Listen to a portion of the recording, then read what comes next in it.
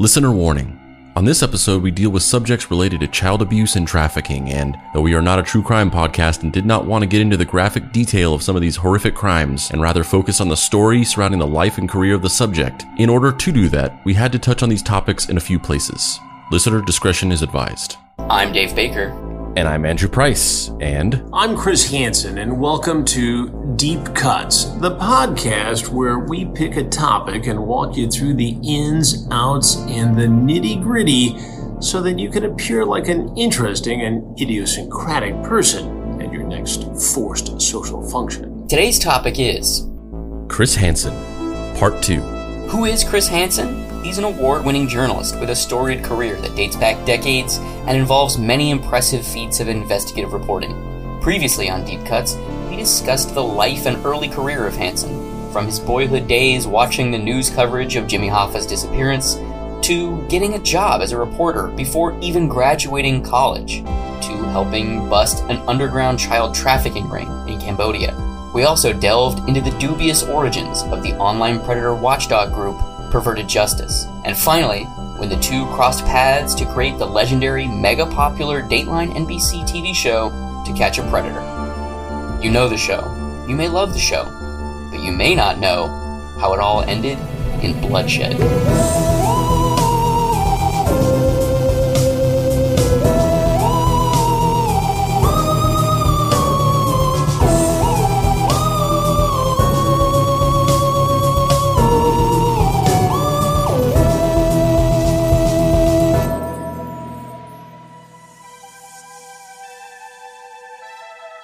It's a Dateline hidden camera investigation no parent will want to miss.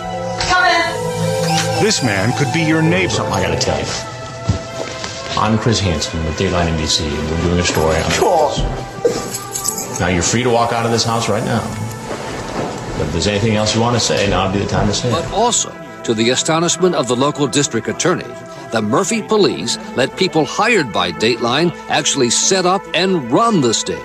The police department, the professionals, weren't in control of the entire operation. They weren't calling the shots. Somebody else was. I know you're old, and you don't have much life left, and you have problems. But when you walk up to me and get in my face and tell me I'm getting in your face, then we have a problem. So I'll be right back. You hold You're touching tight. me, you know. You spit in my face. It was a devastating tragedy, a shock to all of us when the 56-year-old, a man who has prosecuted criminals for more than 2 decades, shot himself. 3 months, News8 has been reporting on questions about the TV show To Catch a Predator and its sting in Murphy, Texas. Now NBC is being sued for $105 million for its role in the show. The entertainment industry cannot act as police, judge, jury, executioner.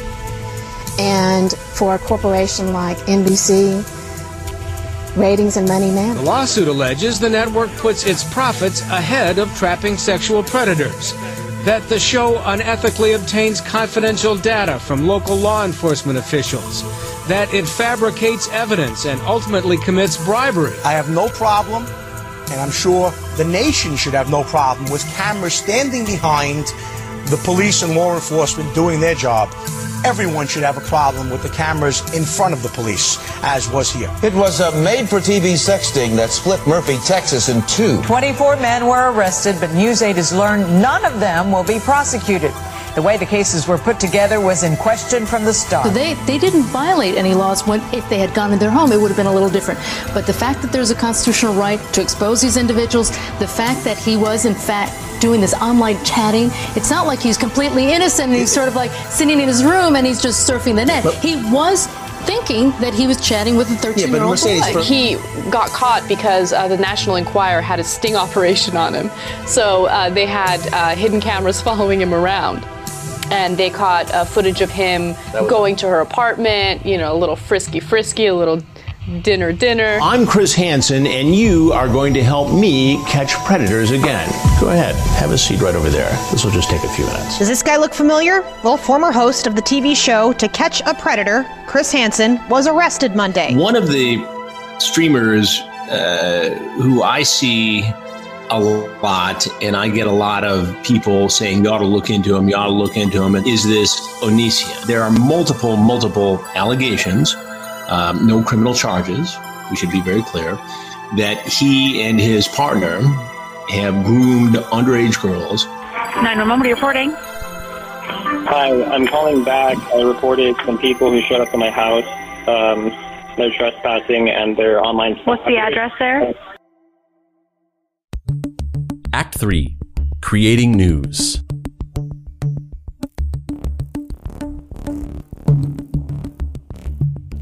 When Dateline and Perverted Justice carried out the first sting operation that would constitute the very first episode of To Catch a Predator, Hansen was terrified that nobody would show up to the house, that he had put his entire career on the line, using his personal credibility and reputation to convince NBC to bankroll a kind of ethically ambiguous endeavor, and would wind up like his contemporary, Geraldo Rivera, when he had opened Al Capone's vault, empty-handed, humiliated, and discredited. They busted 18 predators. The format for To Catch a Predator, or TCAP, was masterfully simple. Perverted Justice would engage in decoy chats with as many online predators as they could find. Dozens of decoys from across the country were hooking predators, and they all set up a meet time for the predator to meet up with what they thought were underage kids as young as 13 at the decoy house that had been rented by NBC.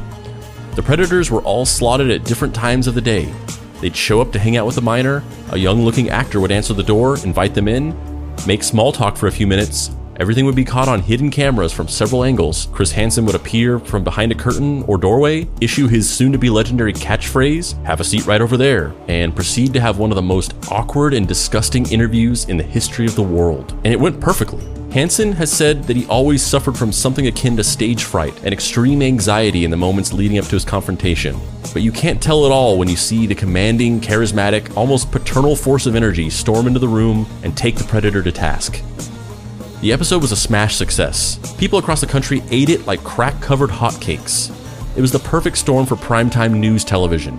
After all, literally who doesn't hate child predators? It's like the platonic ideal of capturing all four quadrants of viewer demographics. As you watch, you're shocked and disgusted by the things the predators are saying in the chat log, filled with hatred at the mere sight of them as they approach the house and start flirting with what they think is a 14-year-old girl. And all of your hatred and disgust is immediately gratified as you watch them being exposed. To add a cherry on top, the way that the predators attempt to rationalize, explain away, or deny the things they've been caught doing is usually always hilarious.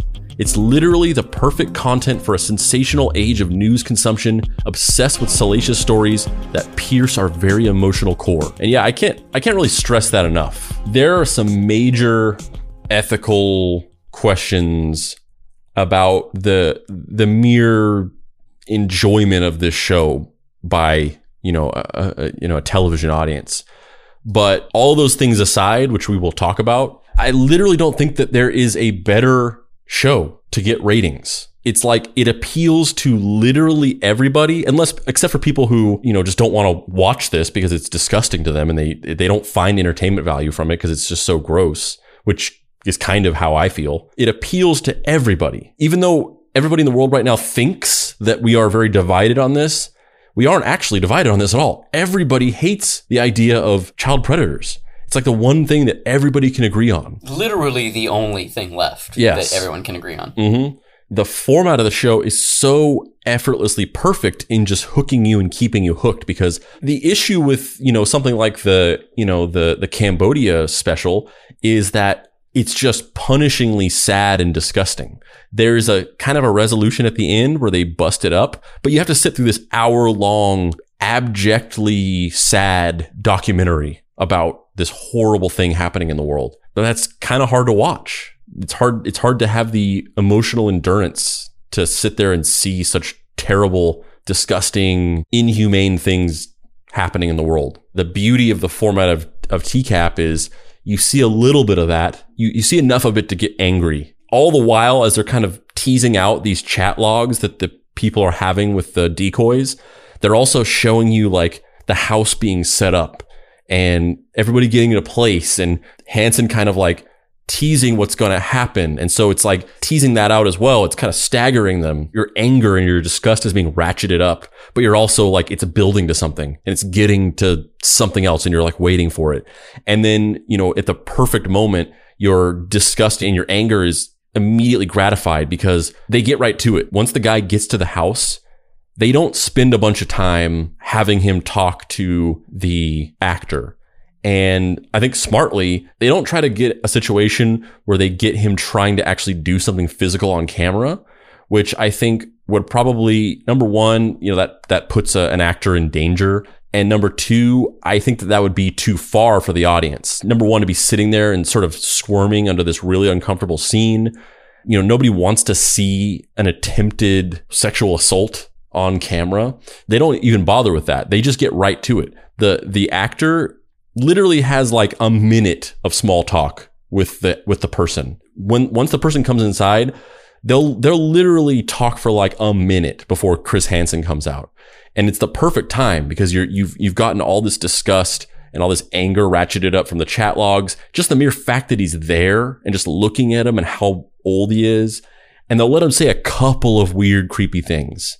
And then Hansen comes out and the tables are turned. And then it's just like a nationally televised cathartic act of schadenfreude where you're just watching this guy's life being destroyed and watching him squirm and watching him realize his life is over, right in front of your eyes. From an entertainment value, from a cynical entertainment value, it's like the most perfect show that has ever been conceived, basically. And also, if you're thinking about it in callous, almost like war games terminology, it's a no-win scenario for the person who shows up. Yeah. Like, there's no way to position it as anything other than exactly what it is. And we, the audience, know that. And so anything that this person says, any lie or attempted, it's a very black and white thing. Yeah. And also they have records of everything. So it's not any sort of conversation where you, the viewer, are an impartial judge of if this person is guilty or not. Like, the show itself is the judge, jury, and executioner, and now it's almost like watching an execution in some way. It's like a shooting fish in a barrel, for the lack of a better term. It's this weird, like, we as a culture are collectively emotionally stoning someone, which is really dark. Yeah, that's exactly what it is. It's what the Jerry Album confrontation was, except the missing component of that, because, he confronts him. You see the sort of life drain from his face. You see the realization that he's been exposed for this thing and that his life is over, all just play out in real time. And you see all these desperate excuses and just him, improving through trying to rationalize and obfuscate. I go there every night. I go there all the time. That does not mean that I frequent with the child prostitutes that are in that place, even though I am saying that I go there every night. Yeah. And it's this dynamic where, he knows that that what he's saying is total bullshit, and that he knows that that what he's saying is total bullshit. So it's this combination of just the shame and embarrassment and knowledge that you're fucked. But the missing component was that at the end of it, he walked into his building and never saw repercussions from it. Whereas this, like you said, it's shooting fish in a barrel. It's the equivalent of watching somebody like walk into like a gas chamber and just go to their execution and getting to watch it in real time, which is, something that happens. The families of victims who are murdered by somebody in certain states, whenever, the death penalty is legal and they're put to death, you can actually go and watch it happen. And you can sit in a room and see it happen through a window. Yeah, in some ways it's kind of, it's the ultimate us versus them. Test, because American culture loves to paint other people as the villains, and it loves to divide people. That we're a very our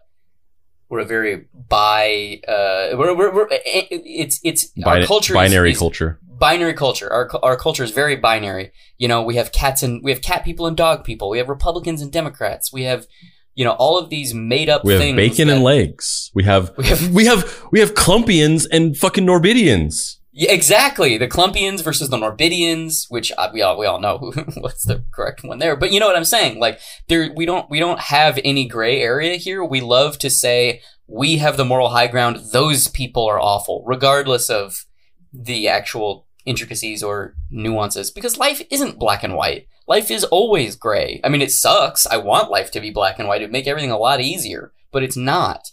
And this is the combination of the fact that child abuse is like the only thing that everyone can agree on, and the specific way that it is framed.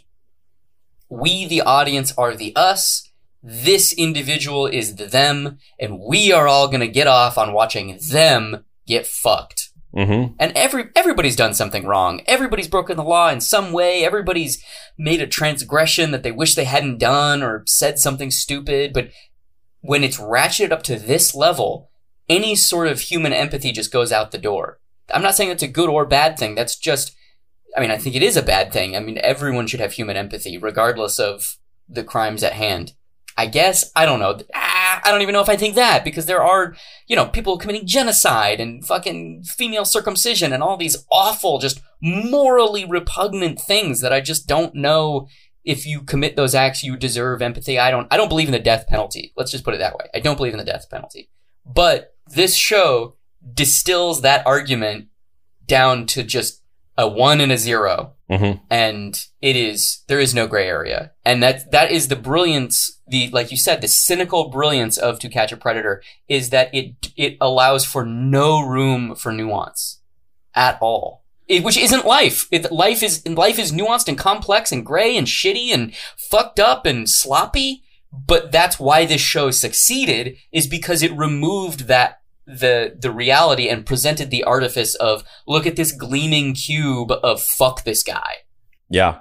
And as it's going to sort of play out over, the next several years and the next, chunk of this episode, that gave it this amazing moral high ground where even as those complexities and those nuances were attempting to be discussed at a national level, those nuances really never had room to exist or be considered or sort of taken seriously, because any discussion about any nuance put you in a position of arguing that it was not objectively good to lure these child online predators to be, caught and arrested.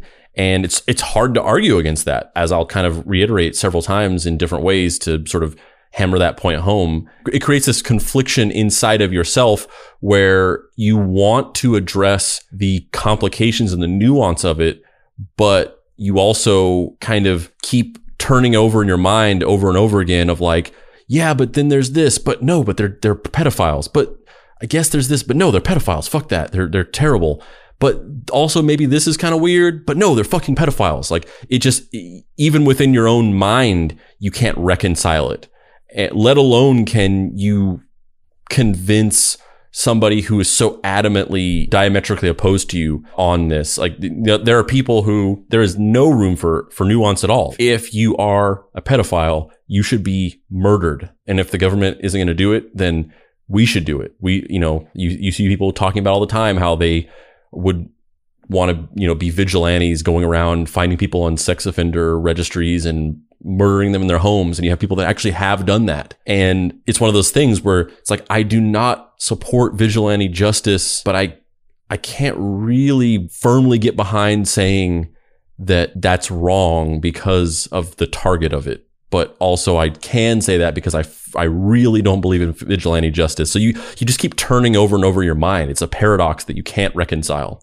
Well, especially when it's, a piece of entertainment that's televised, it brings up all these ethical questions like due process and the right to be protected against unreasonable search and seizure and the right to be presumed innocent until you're proven guilty, where when people's crimes are turned into entertainment, and you get into this really gray area where it's like, we all saw the process that ABC, NBC, CBS, CNN, Fox News, whatever the big media company is, we all saw the process that they showed us.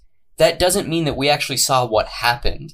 As someone who's worked on multiple TV shows, editing is a hell of a thing, especially now that deepfakes exist and all of these weird ways of, compositing footage and George Lucas fucking digitally soldering 2 takes together.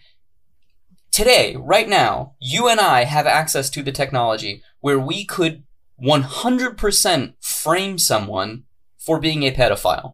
Mm-hmm. Right now, with technology that we have in our homes, we could deep fake someone's face onto an actor. We could show them going into a house. We could present a very compelling case that they were a pedophile. And then what does that mean? It goes viral on the internet, and now this motherfucker is getting, like, killed in the street by roving gangs of vigilante parents who are like, not my kid!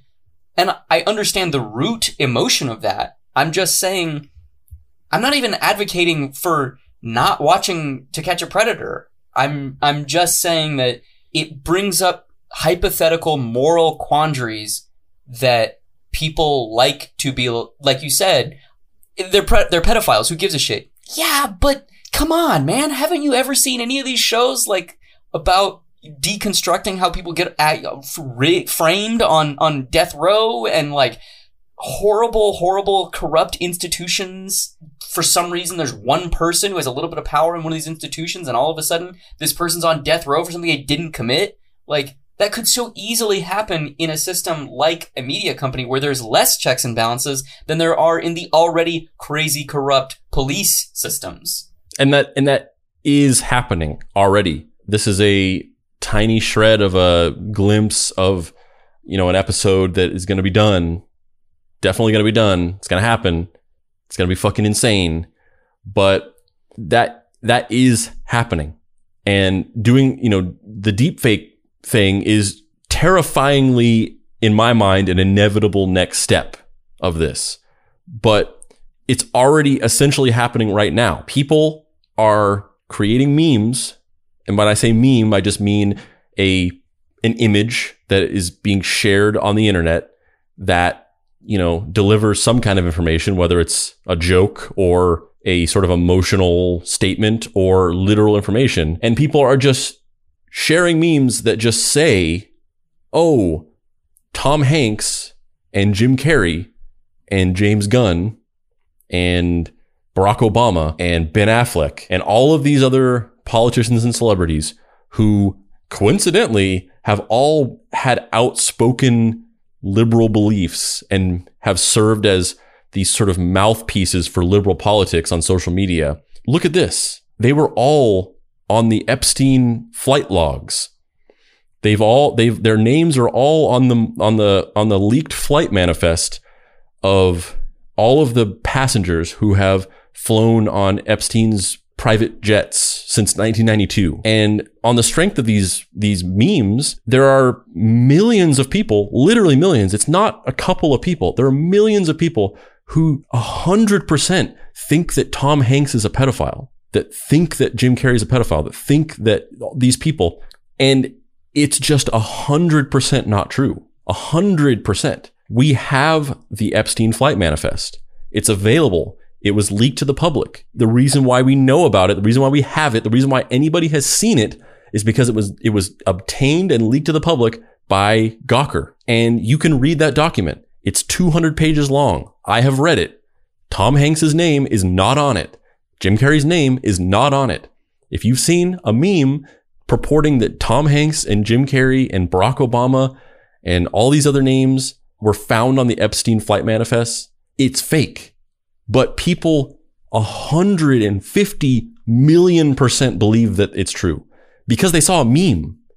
Because human beings, as we talked about on the George Zimmerman episode, they just are not equipped to be discerning like that whenever they're being barraged with information 24 hours a day.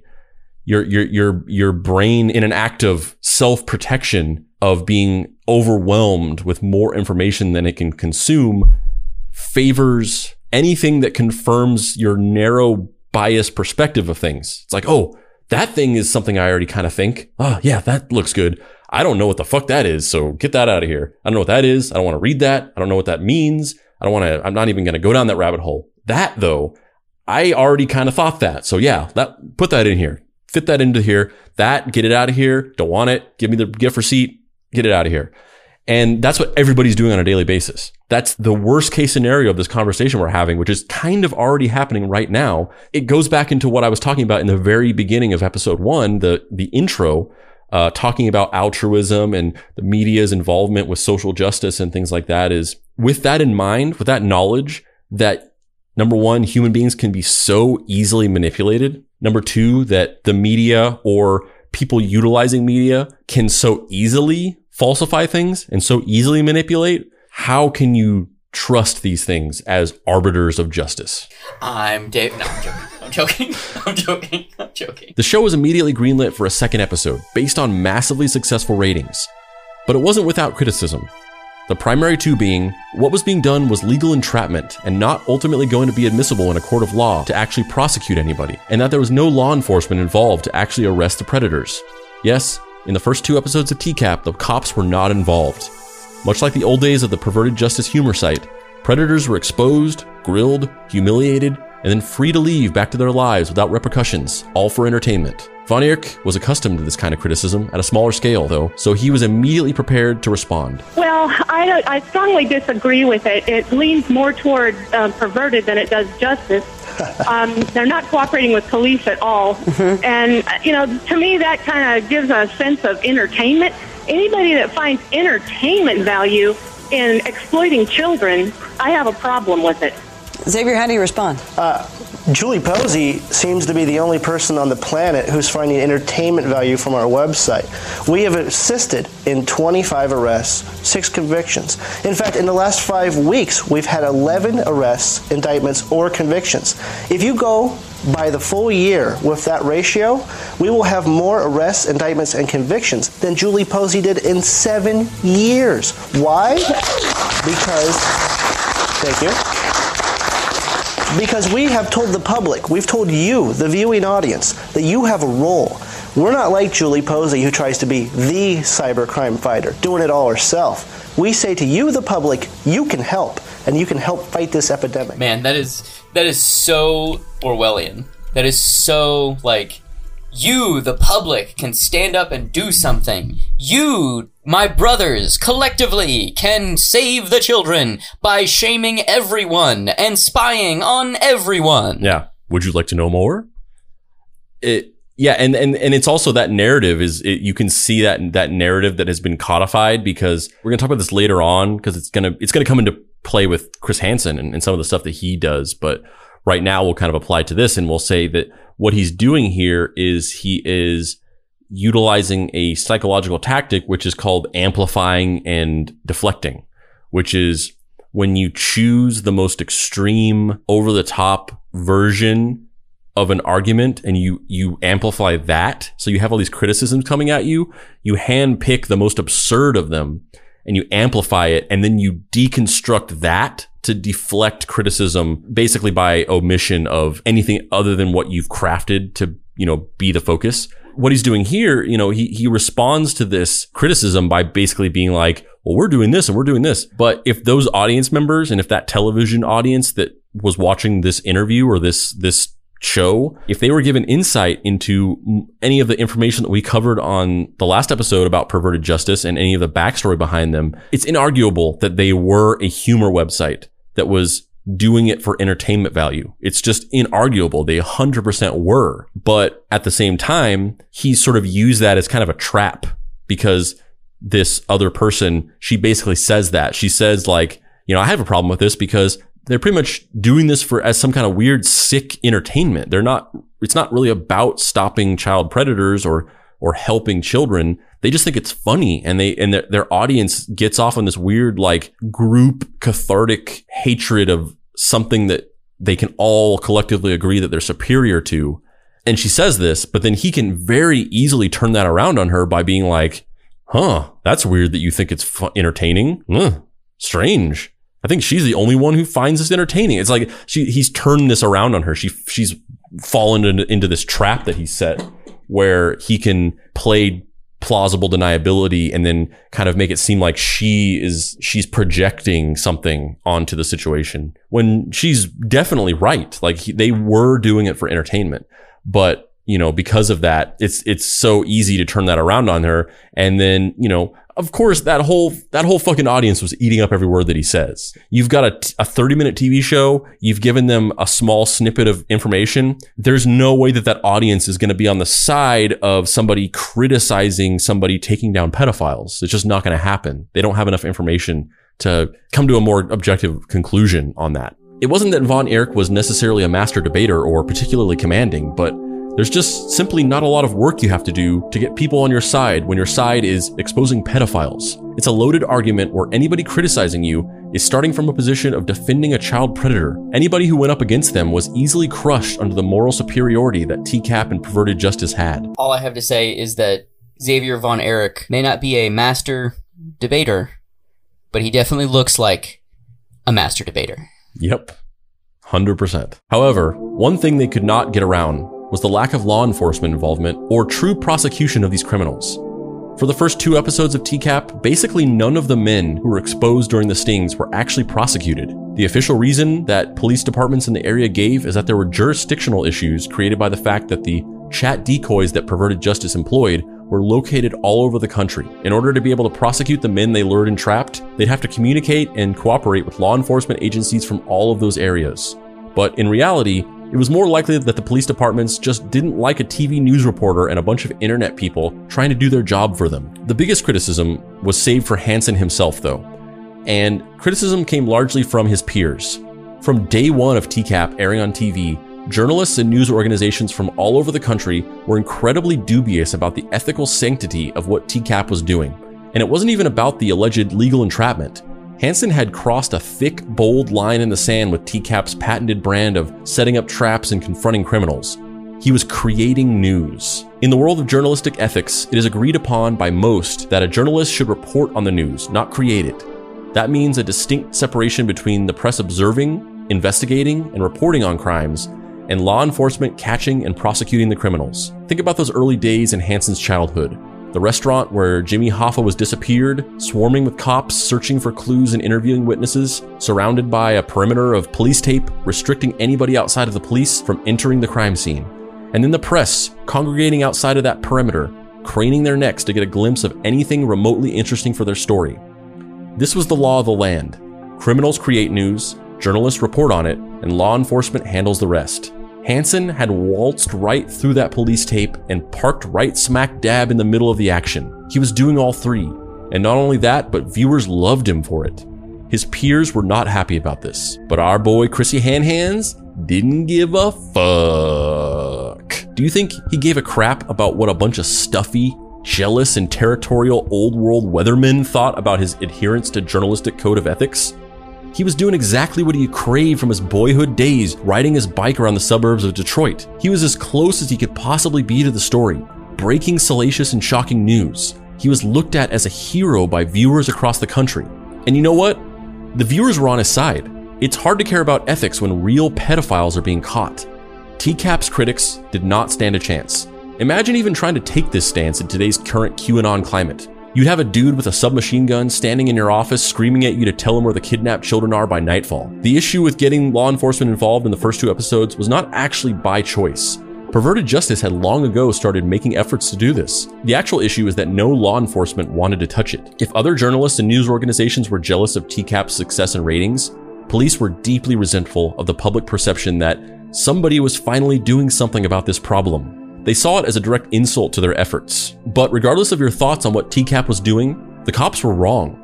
The broader acceptance of the internet and social media was still in its infancy, and most of the established infrastructure of law enforcement and prosecution just didn't understand it or have the first clue about how to approach cracking down on it. The police were not equipped to do what Perverted Justice was doing, and even if what they were doing was ethically gray, they created a national conversation around how to combat online criminals that pushed education and preparedness around the topic forward years. Here are Hansen's rather elegant thoughts on navigating the ethical grays of doing the show and working with police that really do a good job of emotionally selling the righteous good of it. And 2 things came to mind. One, it was socially irresponsible to let these guys just go because it was harder for the police to build a case. And 2, it was unfulfilling for the viewer to see these guys walk away in the wind just from a practical television production standpoint. So it was right about then that we were contacted by Riverside County Sheriff's Department and said, do you want to do this? And so we fashioned a way, and we took a lot of criticism from, Scarlet J journalists. You're working too close to police. You can't do this. You can't do that. Well, you know what? Sometimes you have to change the rules. You have to expand your horizons. You have to do what's right for society, for the story, and for public safety. And I'll take that criticism anytime. Yeah, as I was reading the articles, I saw some of that criticism, and I didn't get it. I mean, you were here, the first one. I mean, some people thought that you were, entrapping these people. I don't see that at all. It's not entrapment. First of all, you have to be law enforcement to commit entrapment. It's not a civil infraction, right, as you know as a lawyer. Yep. Yeah, so that's number one. Number two, we have a very strict protocol, and even the last one that we did, the most recent one in Connecticut, the guys have to raise the specter of sex first. They have to make the solicitation. They have to make the first approach. There are a number of protocols in place that are consistent with those of law enforcement and a fair and honest prosecution. So it's really the solicitation online that makes the case, that breaks law. Him showing up is the TV part of it. Enter the Riverside, California Sheriff's Department, who were all about what TCAP was doing and more than happy to help. Hansen and Perverted Justice finally had the missing piece of their TCAP formula, a willing and enthusiastic law enforcement body to back them up and make the busts actually affect arrests and prosecutions. For episode 3 of To Catch a Predator, NBC set up a sting house in Riverside. Perverted Justice catfished 50 predators into coming over to meet minors. Hansen confronted all 50 of them, and the Riverside Sheriff's Department arrested all 50 of them. Back in 2002, Hansen helped break up an entire child trafficking ring in Cambodia, and only 12 arrests were made over a period of months. 50 child predators were arrested over the course of a couple days, and that was just for one episode of the show. It's almost enough good karma to make up for anything any of these people went on to do for the rest of their lives. Almost. The house sting, as well as all future stings, were broken up into 2-hour-long parts. The episode was an even bigger hit than the previous two, but it also came with more criticism and controversy. This time around, it was because NBC had started paying Perverted Justice for their work on the show, which other news organizations claimed was tantamount to paying a source, which is an ethical no-no in the world of journalism. Although this doesn't make a whole lot of sense to me. TCAP was ostensibly Perverted Justice's show. It was based on their work, and they were the ones that were shopping it around to networks. Also, they were doing a lot more than just providing a source. They were actually working in tandem with NBC and the police to lure the predators in and get them to the houses. They were doing the heavy lifting, and Hansen was just jumping out of a corner and lecturing them, and the police were just shooting fish in a barrel as the predators fled the scene. Shouldn't PJ get paid for that? Is it really that unethical to get paid for providing that kind of a service? Other notable moments in TCAP episodes: the time Hansen busted up a ring of pedophile rabbis. So how can I help you? Go ahead, have a seat. I suggest you sit down and take your hands out of your pockets, please. What are you doing here? Not something good. Why don't you tell me what your plan was? I don't want to be. This isn't good. Not good? That's kind of an understatement, isn't it? It appears from this that you were setting up a meeting with a 13-year-old boy. What do you do for a living? A rabbi. A rabbi. Now, presumably, you counsel families and children in your position as a rabbi. Sure. Children.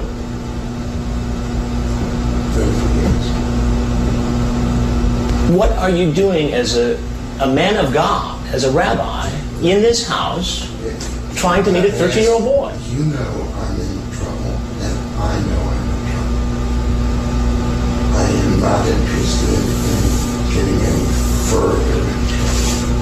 I am Chris Hansen with Dateline NBC, and we're doing a story on computer predators. Oh no! Come on,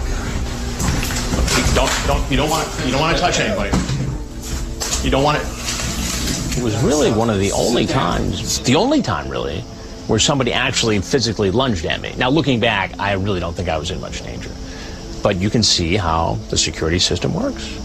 Our guy stepped in, took care of it, and diffused the situation. I am overwhelmed with anxiety right now after watching that. That is so... I completely understand why people want to watch it, because it is so visceral, but oh my God, that is just not my idea of something I'm trying to hang out and watch. Yeah, I mean, we'll talk about this. You know, we're going to get into a open discussion about some of these concepts of like what we think about them. But, you know, in short, other than some of the ethical things that we were talking about earlier, with just the weird, like, way that this show was almost like a Roman Colosseum, just watching, you know, men fight tigers, and, you know, it's like the modern day equivalent of that. Other than some of the ethical things we were talking about, this show, you know, it's like, for me, it's like, I'm glad that those 300 guys got caught, but I have no interest in watching this. Like, I'm glad that they got arrested. I think that these things should be stopped and uncovered and ended, and these people should be arrested, but I don't want to watch a TV show about it. Yeah. Yeah. Obviously I don't want anybody to get hurt.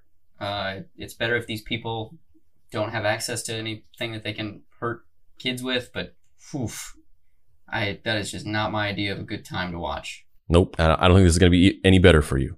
There was the time a predator literally showed up to a sting and then showed up to another sting the next day. And you thought it was appropriate to walk into the home of a 14-year-old boy who you thought was alone, buck naked. What was your plan? I don't know, sir. What's your full name? Don't know. And you're a school bus driver or a teacher? Teacher. You're a teacher. I'm going to need to see some ID. I left that at home. They just come out and get the beer that he was bringing. In the middle of being confronted, since you can't see what happened, the actor playing the boy walks out and opens a bag of beer that he brought, which is just amazing. And then just walks off with it. Like, they're like, oh, we might as well keep this. Yeah. Some of the grips are getting thirsty. I am not the father of the boy, but I am Chris Hansen of Dateline NBC, and we're doing a story on computer predators. Anything else you'd like to say to us? We'd like to hear it. If not, you're free to leave. Thank you. You can take the towel to the garage and get dressed. So that was from one of the first two episodes where they weren't actually involving the police yet. So they just confront him and then they just let him leave. So he left. And then this happened. And less than 24 hours later, there he is in a chat room trying to make a date with another young teenage boy. We couldn't believe it, but it was the same screen name, same everything. So the decoy made a date, and they agreed to meet at a nearby fast food restaurant. We move into position. He walks out of the restaurant, and we're there waiting for him. I have been in television for 24 years. I just came to get something to eat. And I have very seldom been at a loss for words. Sir, I just came to get something to eat. But I don't even know what to ask you first. I just came to get something to eat. John, we've been through this before. What are you doing? I've got the chat log again. Chris Hansen actually originally auditioned to play Legs. Does that guy get arrested? They didn't. From the first two episodes, like nobody got arrested or prosecuted. Bro. Also, this is evidence of how well this is constructed and how immediate the narrative communicates. Because when you hit that X on that, I was like, my gut instinct was, no, I need to see what happens next. Like literally, like I was like, stop, no. Yeah, I mean that's it's designed to be it's designed to be a tension crack. It's like what happened to that guy? Like, I mean, in terms of the episode, like he just they sit there and grill him for 5 minutes and then he leaves. Man, the ethical quandary definitely still exists, but thank God they have cops involved. Yeah. Or maybe not. I don't even know. But the emotional need to have them arrested is very high. Well, other than what we're gonna get into as this story starts to ratchet up later, whenever the cops' involvement becomes pretty bad. If you're gonna do this show and do this, you probably should have them arrested at the end, because otherwise, literally, what the hell are you doing this for? Yeah. And possibly the most infamous segment, the sting on Lorne Armstrong, a Southern good old boy predator who famously yelled, "Oh, God!" and broke down crying when Chris Hansen walked into the room. An ironic religion has formed on the internet around him called the Church of Cod. Seem pretty comfortable there. Hi, sir. How are you? All right, how are you doing? What's happening? Not too much. Not too much? So what are you up to tonight? Not a whole lot. Well, I'll tell you, for the last several days, you've been up to a lot. You're a pretty prolific chatter there. You want to explain yourself? Not really. I never really was going to do anything. You weren't really going to do anything? No. What do you think ought to happen to you? I think I should go to counseling to get off the internet. I got to do something that I can't do that. Oh my God. Well, there's something I got to tell you. I'm Chris Hansen with Dateline NBC, and we're doing a story on It's really hard not to go, oh, God. Yeah. The other thing about this show is the other component of these that I don't see anybody else talking about is just all the ethical stuff aside, how dark this shit is aside. It's kind of hilarious to me that like a significant portion of this show involves improv and like a literal actor like playing a kid and just like improving with a predator. And then like even Chris Hansen is kind of improving. Like he comes in and he's just having a conversation with them, and he's not having a real conversation with them. He's not just a person talking to somebody. He's performing for the camera. He's playing Chris Hansen. So all the things he's saying is just him thinking of like good responses to what the person says. So he's not just thinking of responses, he's thinking of statements and slam dunks on him or sort of winks and nods to the audience at home. And there's just something a little funny to me about the fact that like this whole thing is like this weird play that they're performing with a pedophile. So strange. TCAP also set up stings in Greenville, Ohio, Fort Myers, Florida, Fortson, Georgia, Petaluma, California, Long Beach, California, and finally, infamously, Murphy, Texas. In July of 2006, TCAP was massively popular, but it was also under a lot of scrutiny. The call of detractors criticizing the supposed unethical nature of the show, Hansen creating news, and the questionable tactics of perverted justice became stronger and stronger. PJ became the target of many anti-vigilante groups like Corrupted Justice. Other news orgs were really trying to put the screws to what they were doing. Like the time Byron Harris from ABC's 2020, a main competitor to Dateline, tried to confront Xavier Von Erich at one of his speaking engagements to question him about the show's tactics. The altercation gets really weird and awkward. I beg your pardon, I think you were getting in my face. No, actually, you walked up to me, son. And you walked up to me. Now, I don't think you beg your pardon, am I your son? You are acting like one. I know you're old, and you don't have much life left, and you have problems. But when you walk up to me and get in my face and tell me I'm getting in your face, then we have a problem. So I'll be right back. You hold You're tight. touching me, you know. You spit in my face. I did. Yeah, you did. Please keep your dribble to yourself. Be right back.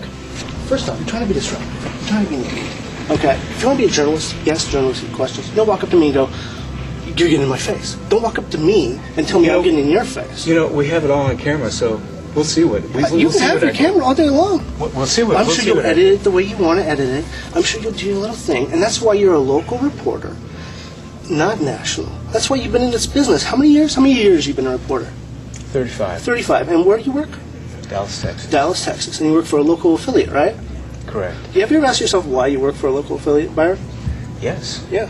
I worked there because I want to be there. Oh, you've had all these opportunities to move up and you've turned them down. No, I actually work for the network. Oh, you work for the network? I work for ABC. You work for ABC. Mm-hmm. Yeah, and that's why you're doing the reporting you're doing, aren't you? No. Yeah. Excuse me, he's been trying to harass me. He got up in my face and said, get out of my face. He basically spit in my face. And he's been trying to disrupt the conference we're doing. So if you could please escort him.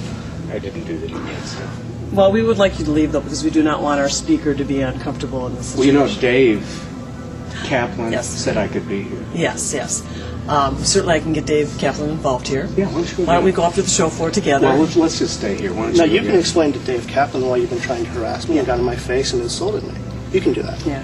Because we really do want this to be a positive experience for everyone. So. Thank you very much. I will. And you can email anytime you want, and we'll be glad to. Hey, well, let me give you my card, because I sure would like to have a conversation. Well, I already have your email address, so it's fine. Well, I'd like to have a phone conversation with Frag and Dell. They're the people I really came to talk to. Well, that's too bad. Why? Because that's up to them. Don't ask me for them to talk. You wouldn't give them my business card with my phone number on? I'm really busy, I'm sorry. This is like the most aggressive fucking Kevin Smith looking motherfucker ever. Yeah, 100%. One of the most awkward things I've ever seen.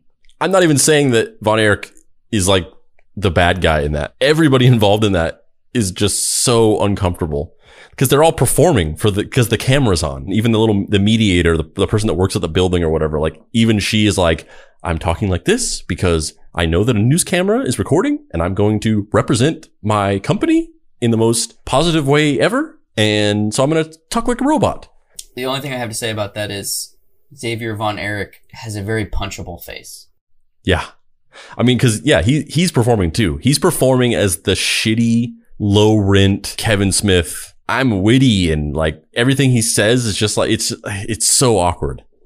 The best part of that too is the thing you don't get is, so he's hosting this conference and it's in like this rec center in, bumfuck nowhere, Texas or whatever. And there's like 4 people in that conference room. Like literally there's like 4 or 5 people there. Yeah. And they're all spread out. It's like a room that's meant to seat like 200, 300 people. This was the climate under which the Murphy, Texas sting was done. It started out like any other house sting. Dateline and Perverted Justice worked closely with the local Murphy police to coordinate the sting. PJ would lure the men to the house, Hansen would confront them, and Murphy PD would arrest them. However, there was something slightly different about this job. The Murphy police chief, Billy Myrick, was so gung-ho about his department making a name for itself with his sting, he ignored a lot of protocol. Typically in these stings, PJ starts the online conversations with the predators, but then works in tandem with the local police to vet the predators and make sure an arrest can be made if and when they show up. But the Murphy police were completely hands-off with the actual investigation, more than happy to implicitly trust Perverted Justice's intelligence and investigative results in order to make the arrests. They let PJ lead and just went along with whatever they said because Myrick just wanted to do whatever he had to do for national notoriety. He didn't even bother telling the Murphy District Attorney's Office about the sting or the partnership with NBC. So, in 2006, right before the sting was supposed to actually happen, when Perverted Justice faxed the Murphy DA's office to discuss planning, they were shocked to see the DA's response. We will take no part in the planning or execution of the sting operation. We must take pains not to implicitly authorize or direct non-law enforcement entities to act as our agents during this law enforcement operation. The Collin County District Attorney's Office is in the law enforcement business, not in the show business. For some reason, this sting felt off from the beginning.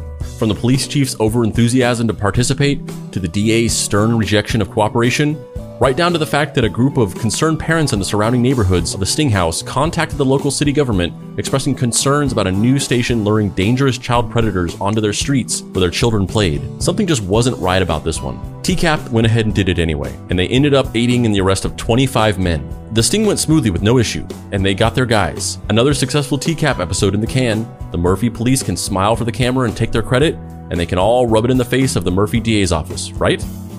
All except one detail. One of the predators, who was supposed to come to the house, never showed up, and when Perverted Justice looked back at the chat logs and profile to try and piece together why they didn't, they ended up making a shocking discovery. They were able to dig around and piece together the actual identity of the predator who had attempted to solicit child pornography from who they believed was a 13-year-old boy. It was Lewis William Conrad Jr., the rock star chief prosecuting district attorney in the neighboring town of Rockwall. He was a legend in that area of the country and described as one of the smartest DAs in Texas.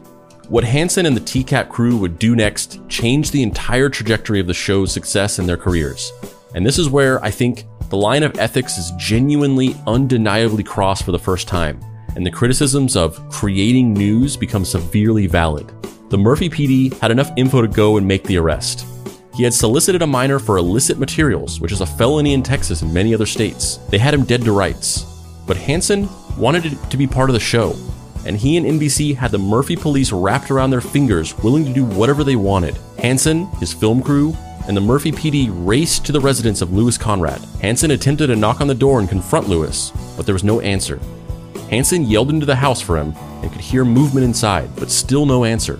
With probable cause to enter his home, the Murphy PD broke down the door and entered. 2 police officers went inside and searched for Conrad. They eventually ran into him in a hallway of the house. He said one thing: "I'm not going to hurt anybody." And then he turned a gun on himself and pulled the trigger. So it's already far enough that Hansen inserted himself and his crew into this arrest, right? Of course, after Conrad essentially committed suicide on camera, they scrapped the episode, right? Nope. Dateline aired the Lewis Conrad Jr. segment and told the whole story from start to finish. The episode aired in February of 2007 and was just as, if not more, popular than previous episodes. They aired 3 more episodes after that throughout 2007.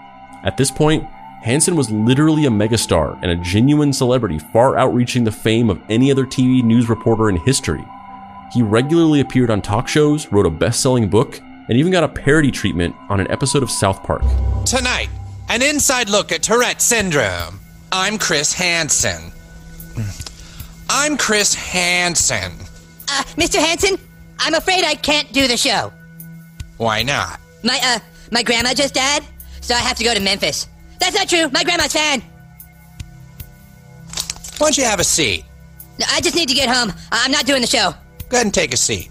But I'm not going to do this. Take a seat right over there. But this is where the other shoe dropped for TCAP.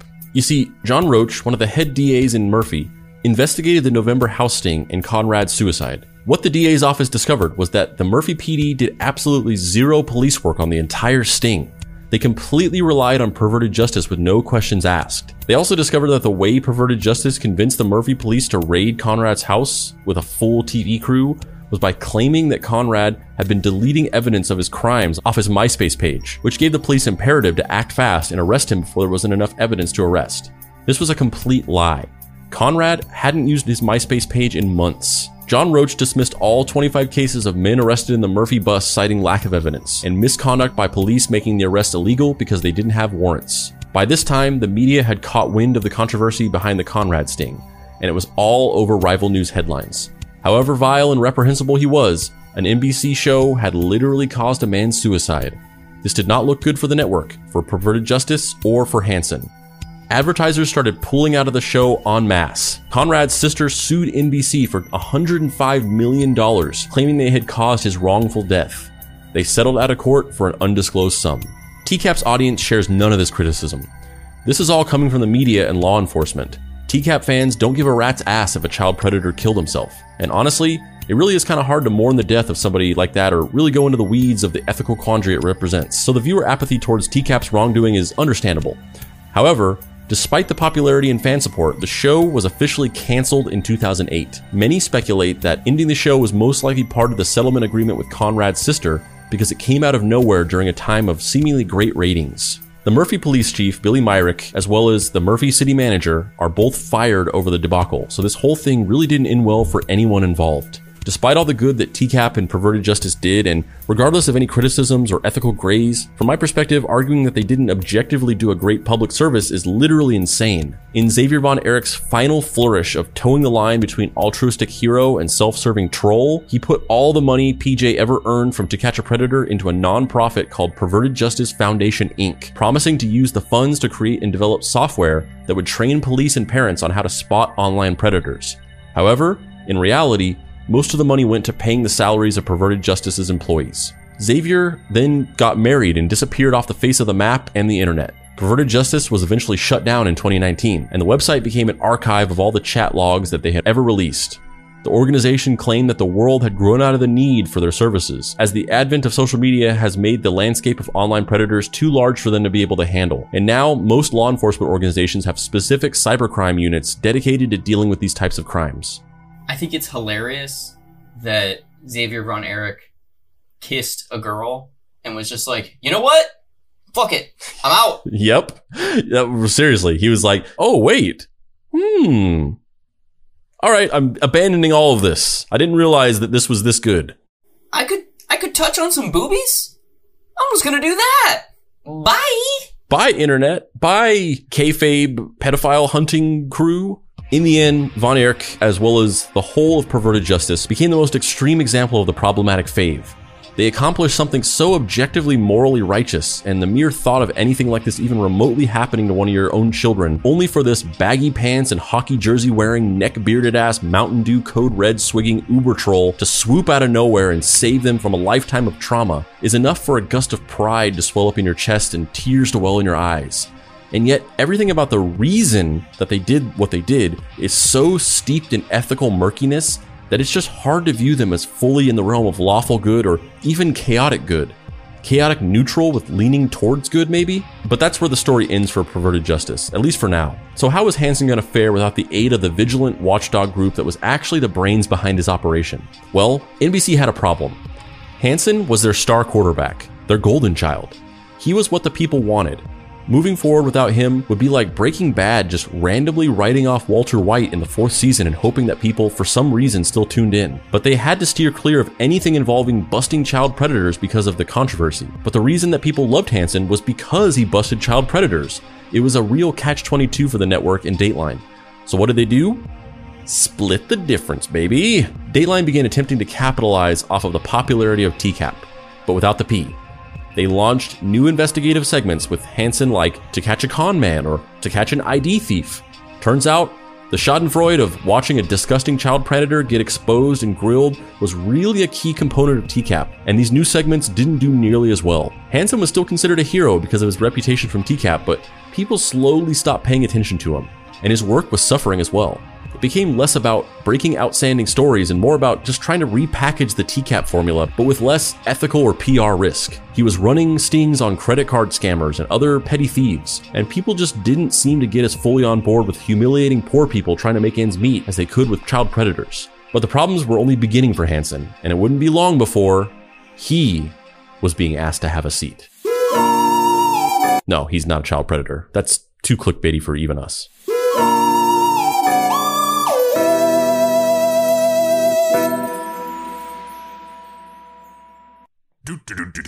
Demon humming songs that he only knows from his planet that humans don't recognize. Oh, hey, Dave.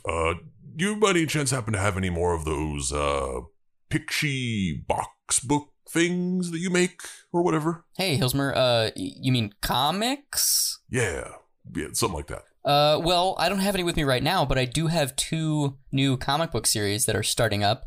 I wrote a Star Trek series, Star Trek Voyager 7's Reckoning, which comes out November 11th. And the way the comic book industry works is that you have to pre-order comics in order to make sure that the stores order enough. If you wanted to pre-order it, you would go to a comic book store or go online and use the code SEP200455. I also have a create-your-own series coming out November 25th called Night Hunters with artist Alexis Zirit, which is about 2 brothers in Grand Caracas 100 years in the future, one of which becomes a cop, one of which becomes a drug dealer, and they have to fight their way through the seedy underbelly of the dystopian Venezuelan police state, which you could pre-order with the code SEP201264. Yeah. Great. Cool. That sounds amazing. Love it. Love every word that you just said. I'll take whatever. 50? Really? Wow. I didn't know you read comics, Hilsmer. Oh, you're supposed to read them? There's a thing about space demons where when it's the summertime, we actually get very cold instead of hot. So I was actually just looking for some kind of kindling for the fire in the living room. Oh, that explains what that bonfire was. That was a sex thing.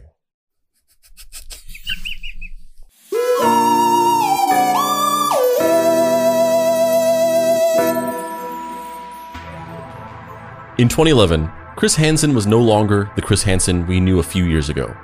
He wasn't riding a massive wave of success and popularity, but his Predator lecturing mug was still worth something, and most people, when they saw it, were filled with warm feelings of respect and admiration. So NBC was keeping him around to capitalize off of that as much as possible.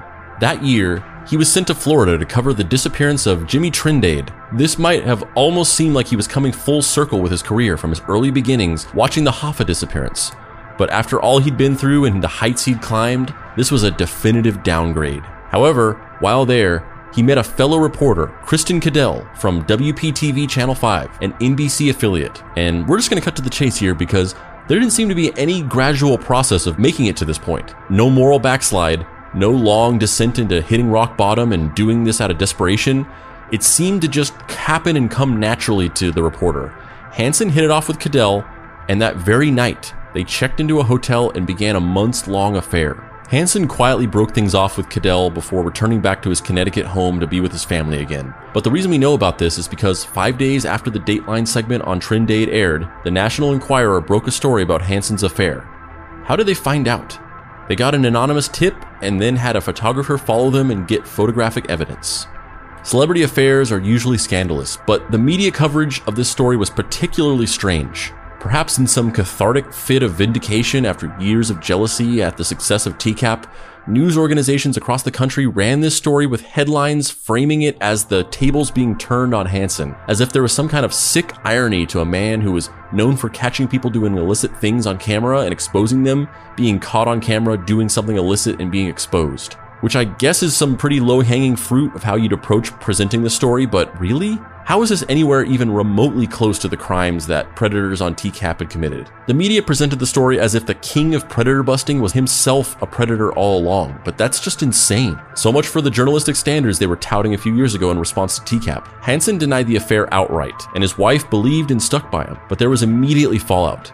Hansen was close to being up for a promotion to anchor at Dateline, and despite the fact that he never really had much interest in the anchor position and wanted to be out in the field, his career had cooled off enough and he felt like the time was right to slide into a cushy anchor job. However, in the wake of the affair scandal, the promotion was put on hiatus. Hansen continued to try and recapture his success, doing more shows, exposing small-time and petty crooks, all the while getting more desperate and shameless as his personal and public life spiraled out of control. The worst, most ethically gray moment in this stage of his career is when he and his team find out the owner of a preschool has a criminal past. They ambush him at the preschool under the guise of doing a slice-of-life puff piece about the life of a child educator, expose his criminal record, and Hansen grills him on the perceived unethical nature of him failing to disclose his criminal record to staff or parents at the school. 20 years prior to the segment, the man had been arrested for battery. He was turned down by the state to inherit his mother's childcare business, but made such a good case that they decided to let him, and he'd had a spotless record ever since, turning his life around. The interview just feels gross. The dude has rehabilitated his life and worked hard to rebuild himself and create a business, and Chris Hansen essentially outs him and ruins his career for a feather in his cap and a segment on TV. Simpson and his wife run Storybook Ranch in Tampa, which was started by Simpson's mother 32 years ago. Back in the 1990s, Simpson was arrested for battery twice. Both times, he served probation. I wanted to ask you if you yourself have a criminal history. No, I do not. You do not? No. You've never pleaded guilty to any crime? Nothing. Never? No.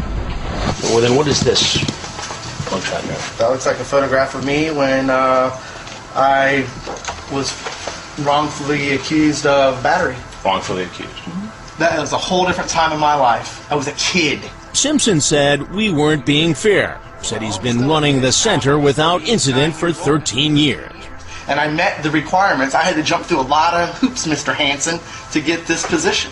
I understand that. But the more I tried to ask questions, the more heated the conversation got. This is a waste of my time. We have done nothing but provide exemplary service to the people of this area for 32 years. And you guys come in here with this and wasting my time? This is how we find these things out. This is nonsense. You're the evil and you're the demon. I watched all your shows to catch the predator and all that. You are a piece of well, okay? I came here to give you a chance to talk about this. You can go and you can up a rope and you can pay money to get any information else from me. Okay? I'm embarrassed for you. You're a slug. You're a slug. We're happy to leave them. Thank you. All of you, get the hell off my property. Good day. Based on this confrontation, Hansen went to the city school board and attempted to get the man fired based on the fact that he'd lost his cool and yelled during the ambush, and therefore he might be unstable and volatile around children as well. Hansen's next stop on his magical mystery tour of fucking over hardworking people trying to hustle to make ends meet was a segment in which he catfishes local New York marijuana dealers and confronts them about dealing illegal drugs. This segment especially feels tone-deaf now in 2020 when marijuana is largely decriminalized in several states. But the worst part is that Hansen gets completely owned by the guy he's attempting to expose, and the segment turns into a humble weed dealer educating a rich white man about the realities of street life in New York City. Selling marijuana in large amounts is a felony in New York, but that doesn't seem to bother Atkins in the slightest. I'm not ashamed of what I do because, I mean, let's face it, there's a lot of hypocrisy involved. You know the politics. Nobody wants to touch it, but everyone smokes it. People who are going to abuse drugs, and they're going to do what they want, and it makes it look bad. But I can call off 4 people, you know what I'm saying, that I deal with who have cancer, who are wholeheartedly great, honest people, that the health care is too much for them. But you want to get out. Well, I want to get out from the perspective of having to watch my back to do it. You know what I mean? Like, I'm getting a little Like, do you have to carry a gun? Do you worry about somebody robbing you? No. Or? I deliver to people who are down in this area, you know, doorman buildings, co-ops, people who own penthouses. This sounds less like a tough-nosed investigative reporter getting to the heart of a story, and more like an out-of-touch dad having his kid explain TikTok to him. So Hansen... Everything comes back to dad energy with Chris Hansen. Yep, all the time. He's disappointed dad, out-of-touch dad, pre-divorce, lonely, trying to have sex with a fellow reporter dad. Like, he's just every version of dad, Chris Hansen. He is all dads. We are dad. I am dad. We are many. We're dad. Dads of the nation. Is that the second time that POD has been referenced on this podcast? Well, yeah, the POD stands for payable upon dad. Oh yeah, you're right. Fuck. How far does this rabbit hole go? So Hansen was really in an uncertain place with NBC because nothing he did seemed to be sticking in the same way that TCAP did. And then came the final blow. Kristen Cadell, the woman he'd allegedly had an affair with during his months-long stint covering the Jimmy Trindade case in Florida, decided after 2 years to come forward with her story. On July 27th of 2013, the National Enquirer published a tell-all expose by Cadell, detailing the true reality of their affair. According to her, Chris had coerced her into a relationship by telling her that his marriage to his wife at the time, Mary, was on the rocks and basically for show. The ring he wore was just to keep up appearances. Recently getting out of a divorce herself, she fell for it hook, line, and sinker, and was sure for months that he was planning on finally leaving his wife for her. Hansen even spoke with her parents on the phone at one point. She also had tons of photographic proof. Once he was done with the Trindade case and had to return home, not only did he abruptly end things with Kristen, he also urged her to keep quiet about the relationship. When the Enquirer leaked the story about their affair, she lied to her employees and said it never happened. She was subsequently fired. All the while, Hansen suffered virtually no negative repercussions from the affair. For the next 2 years, Cadell's life and career were essentially ruined.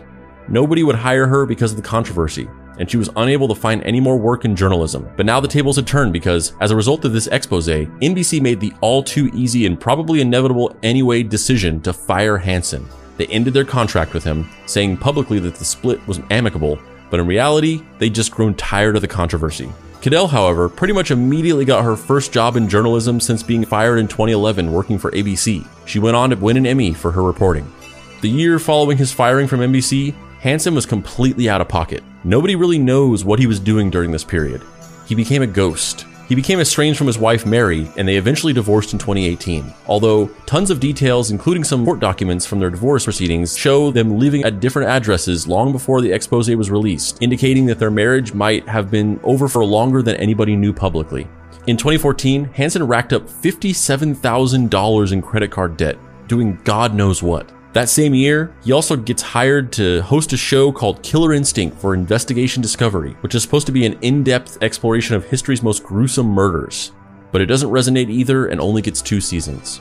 Perhaps having finally let it sink in that his days on network television were over, on April 25th of 2015, Hansen launched a Kickstarter to fund a new series of Predator stings. He was met with a warm welcome.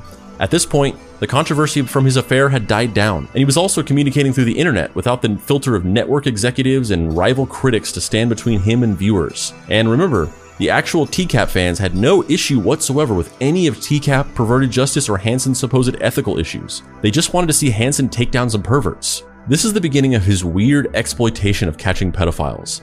He uses the "have a seat right over there" catchphrase in the Kickstarter video in a joking way, which feels weird but is nothing compared to what he eventually becomes.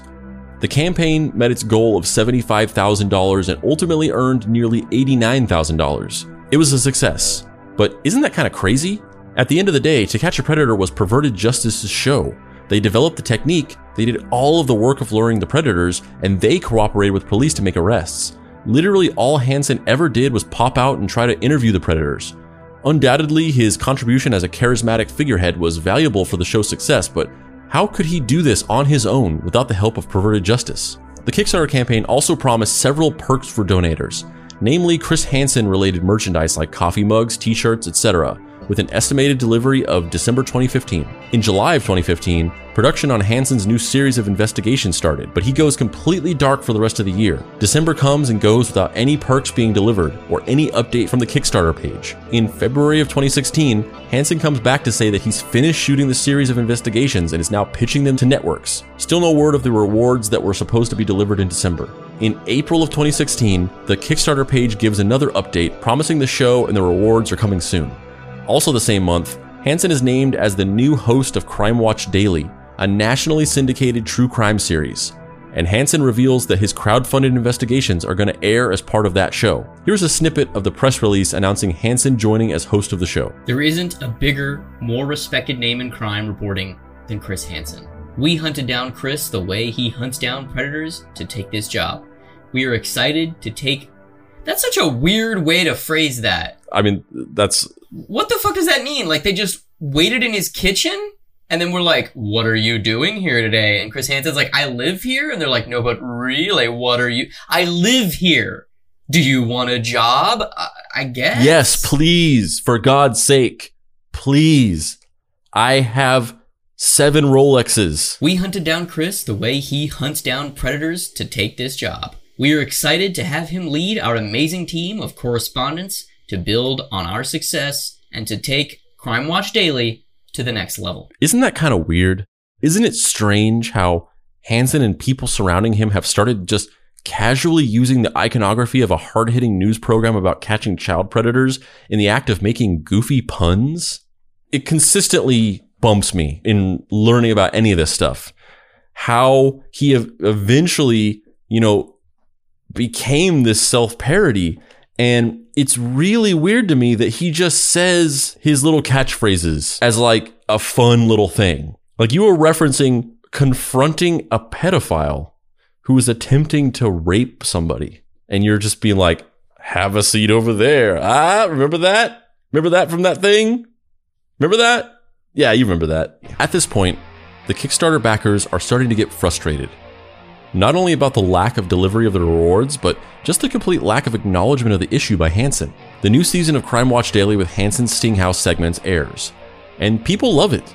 It feels exactly like classic TCAP, with the exact same setup of a watchdog group, this time one called Tetrad Corps, a decidedly less troubling name, cooperating with law enforcement to lure predators to a decoy house, where an actor portraying a minor welcomes them in only to be confronted by Chris motherfucking Hansen.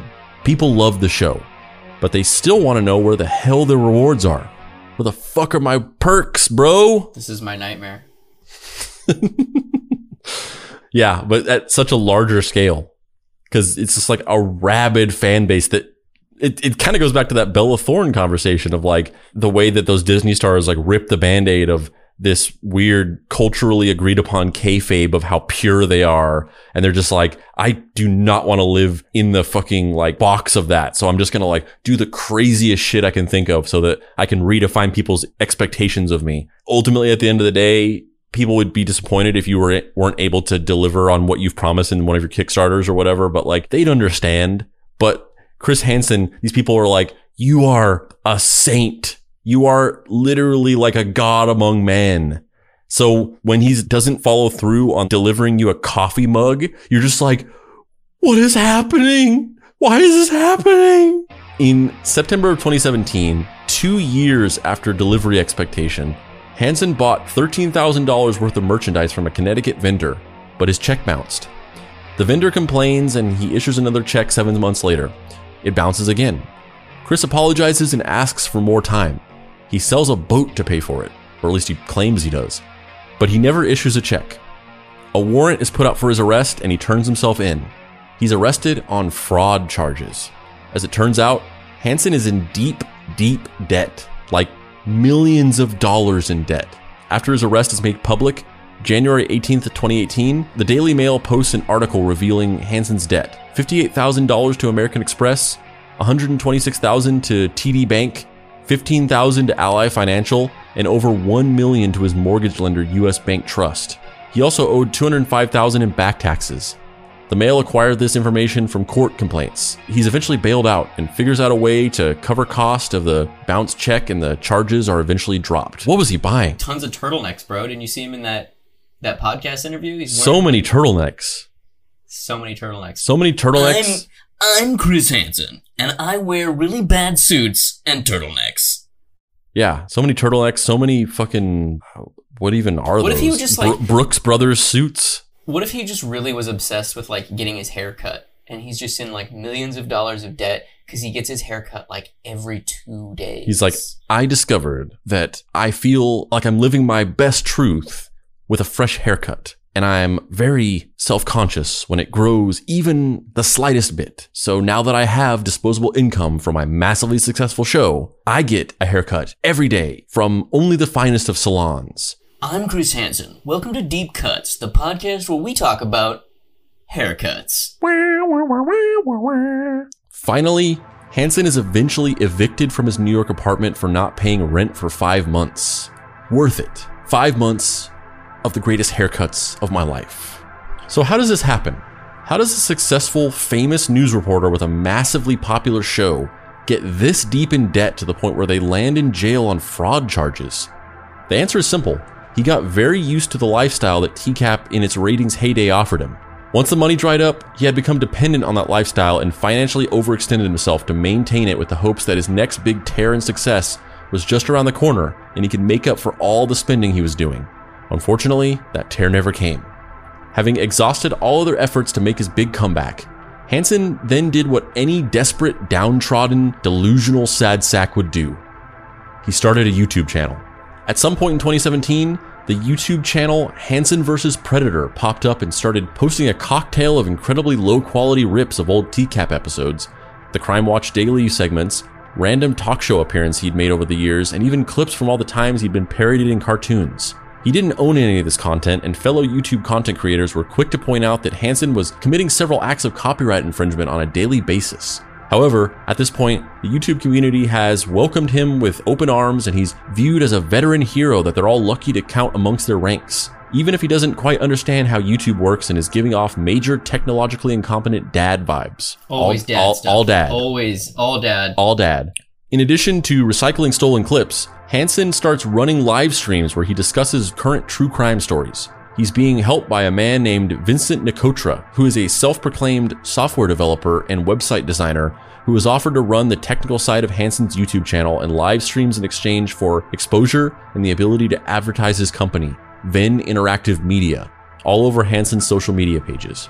These live streams are essentially just multiple hour-long ramblings about random crime news stories along with endless, repetitive promises that the new batches of Predator investigations are coming soon. Months and months pass and he keeps giving empty promises about new investigations while continuing to just exclusively post old stolen clips and run these meandering live streams. In one of his most egregious ripoff schemes of what we'll call the hand trying to make that money phase of his social media influencer career, he starts selling a subscription service on his official website. For $10 a month or $85 a year, you'd have access to any of these new investigations as they were released. But literally in the entire life of the subscription service, Hansen never released a single piece of new content, except one time when they released an unaired clip from the old Crime Watch Daily investigations that they decided not to run at the time because the Predator was 19 years old. So possibly thousands of people were paying for this service for months and months in hopes of getting access to new Hansen vs. Predator content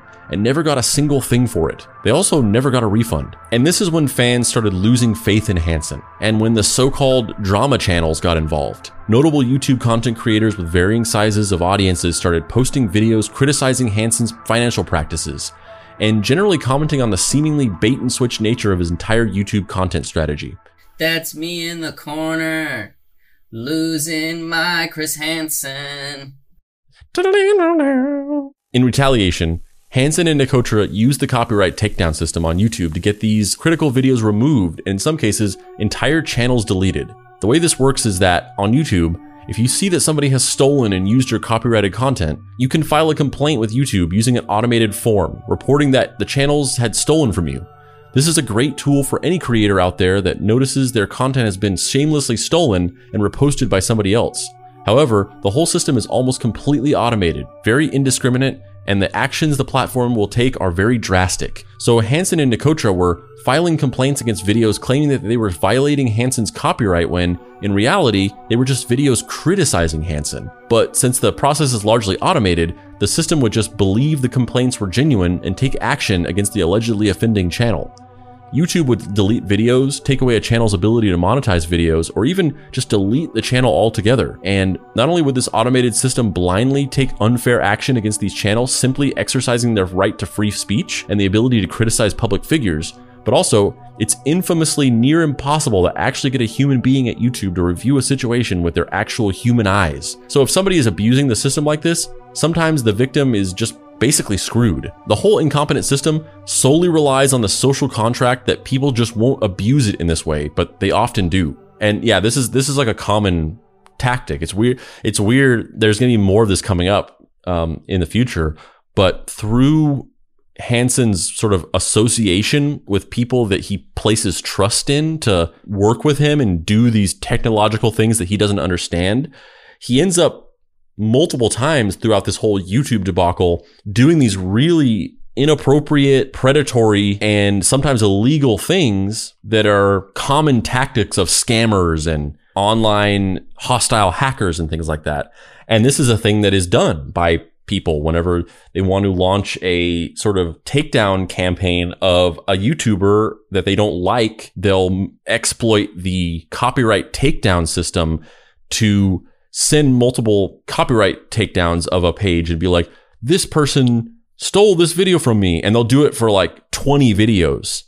And because of the really inefficient and kind of non-functional way that YouTube sort of operates with the system, they can get channels deleted completely erroneously. And the channel will be freaking out and be like, I'm getting all these strikes and I can't get YouTube to respond to my emails, and I can't get anyone to actually acknowledge this problem and, notice that I'm being unfairly targeted. And then a channel will get deleted because of this. And then, nothing happens. That sometimes they can't ever get YouTube to actually acknowledge them. And sometimes they do, but then it's kind of too late because they've already deleted the channel. And I guess the way that YouTube does it, they don't archive it. So once it's deleted, it's just gone, I guess. Another sort of famous person that has employed this tactic in the past is Poppy, who basically did the same thing. There was a bunch of these commentary channels that were releasing these videos that were critical of her. And her team basically did this, where they issued a bunch of copyright strikes to these channels that got them the videos taken down, or sometimes channels deleted, which is, just illegally exploiting a copyright system to silence detractors. But honestly, as we'll continue to talk about, I think the slippery slope on Chris Hansen's role in this situation gets steeper and steeper as time goes on. But now, as in, I also think later on, a lot of this stuff has to do with the fact that I just don't think Chris Hansen understood what was happening. I think he's just literally just an old dude who he just didn't know what this was. He didn't know what this Vincent guy was doing. He had no idea that he was exploiting the system in this way. He just kind of was like, can you do something about these people who are criticizing me? And then he's like, I'll take care of it. And he did this. If anything, he was complicit in it, but I genuinely don't think he understood what was going on. And this is what happened to several channels on YouTube, some losing their channels altogether with no action taken by YouTube to restore them. Hansen received major backlash from this and took to his live stream to explain his actions. All right, so moving on to another topic that's been brewing this week. To those of you who follow HansenVSPredators.com and the YouTube channel here, it's kind of an odd thing that happened last week. And this is as best as I can figure how all this started. Last week, I was in Toronto, as many of you know, because I posted on social media from there, working on an unrelated television project, unrelated to Predators. And I mentioned I was there, and I did last week's show from there. And a request came in from somebody who, I guess I don't really know them, and sometimes it's hard to know who people are because they have 2, 3, 4 aliases online, asking if I was going to be available after the live broadcast to meet up. And I guess later I learned through Vincent possibly sign a book, and it just didn't work out. And I guess the people, or that person and some other people, were upset about that. And they went to the the YouTube channel here, and they did what is called a copyright strike. This person put a strike out on a piece of material that is my face, my image, my voice, my name. And so there we were. And there was a lot of furor that built up in a small section of the TCAP, the predator community, or the predator investigation follower community, not the actual predators.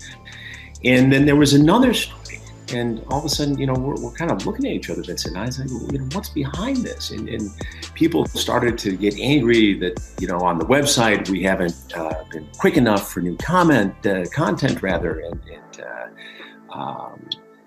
accusations that we were striking back at people because they're being critical of us, which is the farthest from the truth. I mean, I'll defend anybody's First Amendment right to say whatever they want, whether it's unpleasant or not about me. And it just got really mean, and there were false accusations and things. And so, facing these two copyright strikes, we struck back, and it was an effort, honestly, to protect the property, to protect what we were doing from whatever was motivating these people to do this. However, in reality, the strikes weren't coming from other YouTube creators manually filing complaints. They were automated copyright strikes triggered by Hansen's shameless and constant use of stolen video clips that were being detected by YouTube's digital rights manager.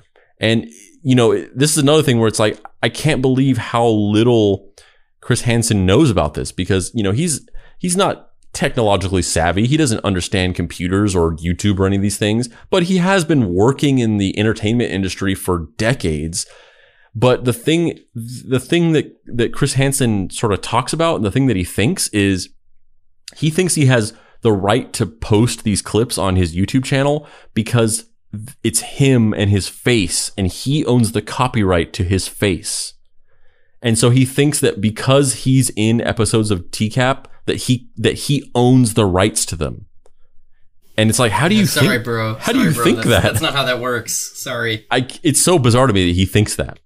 That's not like some new, like, you have to be like a young tech savvy person. That's like copyright law, which has existed for fucking hundreds of years. At this point, Hansen's fans began to lose interest. He's been on YouTube for months, promising exciting new content just around the corner, but has literally never delivered anything more than rambling live streams about news stories Hansen has nothing to do with. His views start to tank.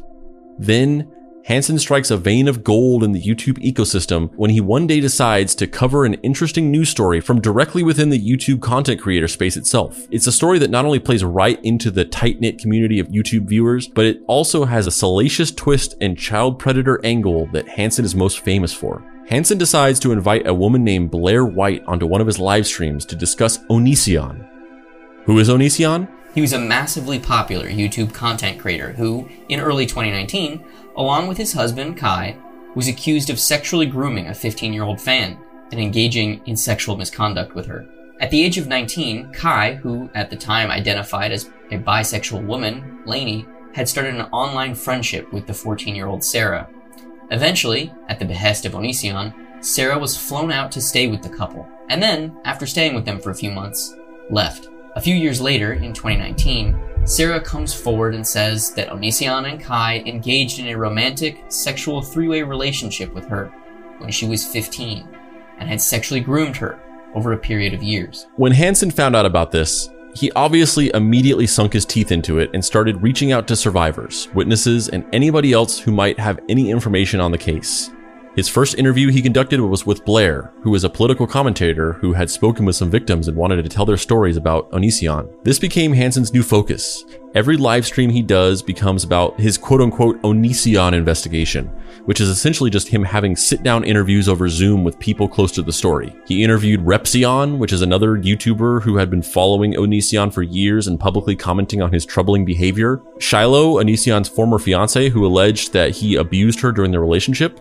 Alea Karina, a friend of another alleged victim of Onision, and eventually Sarah herself. The interviews showed a huge boost to Hansen's viewership, but he received immediate criticisms from people who say he was exploiting the stories of the survivors for views.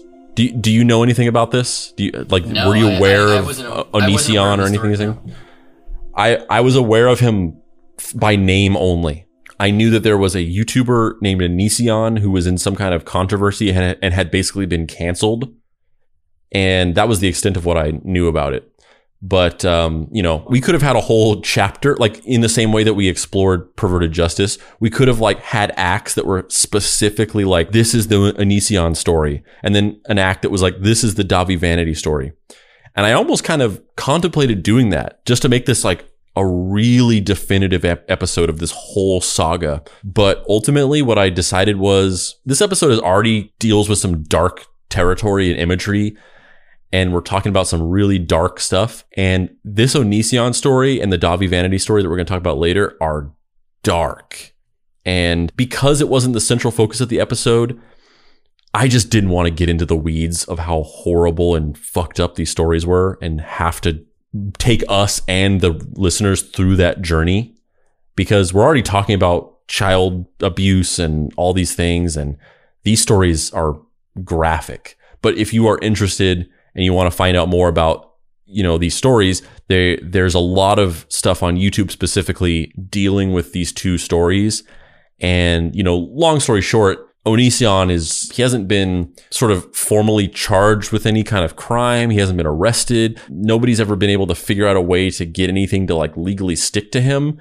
But it's pretty clear from the information that's available that he is just a horrible, manipulative child predator. Or at least a person who has at many times sexually groomed underage women to be in this weird kind of cuckold relationship with at the time his wife, but then eventually his husband, where at the time what was his wife had come out as bi. And so he publicly in YouTube videos, like this isn't just something they discuss. They would like make vlogs about this, but he was basically like, in this weird, like trying to be woke kind of way, he was like, I think that it would be okay for Lainey to have a girlfriend, and I support that. And if she wants to experience that and experiment with having relationships with women, I'm not going to stand in the way of that, because I think that she should be able to express herself in that way. And I don't get jealous about it because I feel like a woman could bring her things that I wouldn't be able to bring her. And so I am in support of it. And so he's like kind of trying to be this like woke feminist ally or whatever. But in reality, he just wants her to hook up with a girl because he gets off on it. And it goes to the point where he actually like pressures her. Like she doesn't even want to have she acknowledges these feelings, but she doesn't want to have a girlfriend. She doesn't want to do these things. She's just like, I am attracted to women as well, but we're married and I want to be in a monogamous relationship. And he actually pressures her into getting into a relationship with some other woman. And then he eventually uses it as a opportunity to ingratiate himself. And then he will engage in a sexual relationship with the woman. And the first time they do it, it's still weird and psychologically fucked up and probably very abusive, but the woman was technically 18, so it wasn't breaking a law. But then the second time that they do it, it's a 14-year-old girl. Despite the initial wave of relevance the Onision coverage afforded Hansen, he almost immediately saw a backlash to what is being perceived as his attempting to insert himself into a situation he doesn't understand or truly care about and exploit it to grow his YouTube channel. All of the interview subjects except Shiloh start speaking out on social media, saying that Hansen and Nicotra coached them before the interviews to focus on details that aren't necessarily true. Hansen starts trying to shift the narrative to be about Onision starting an internet cult, even though nobody actually believes this to be true. Hansen asks leading questions during the interviews and is criticized for using his credibility and influence to intimidate these young girls on a live stream into saying that they do think Onision is a cult leader, simply because Hansen thinks it would be a juicier story. With criticism mounting and Hansen attempting to do damage control, his YouTube channel, Hansen vs. Predator, suddenly disappears.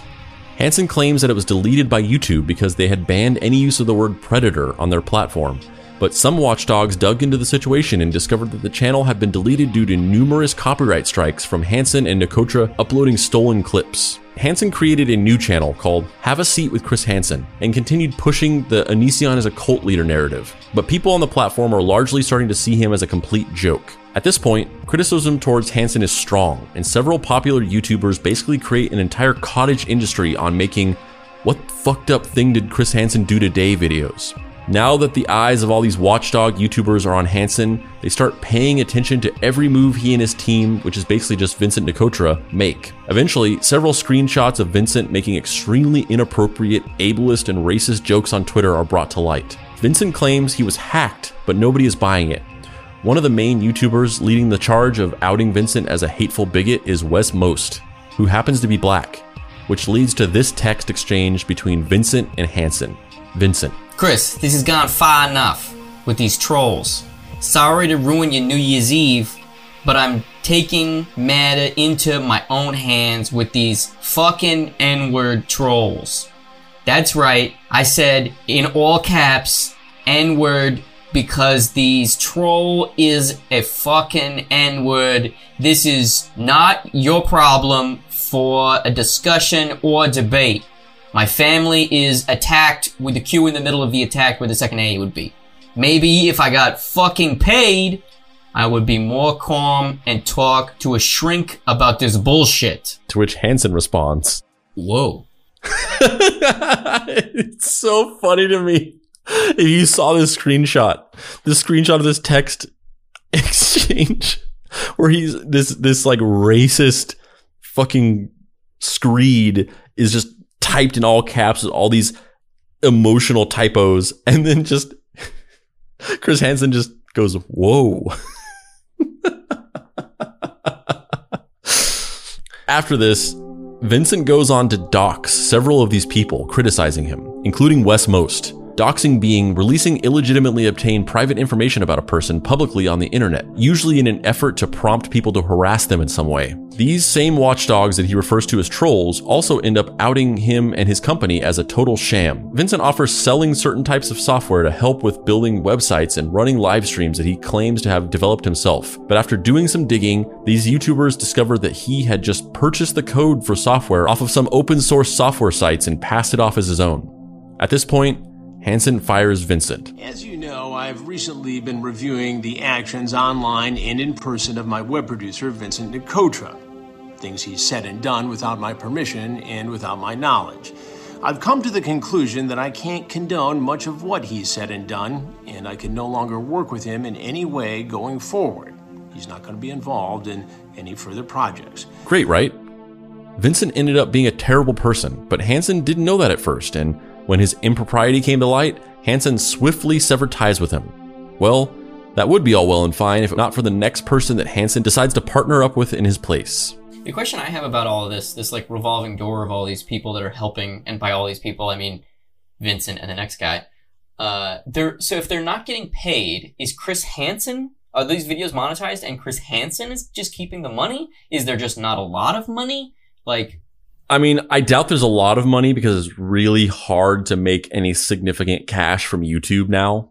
Like in the past couple of years, YouTubers can't make money off of their videos anymore. It's like so many YouTubers have done videos where they're like, this is how much money I made from getting 50 million views. I made $2,000 and all this stuff. So I doubt he made significant amount of money. But I don't think he's paid.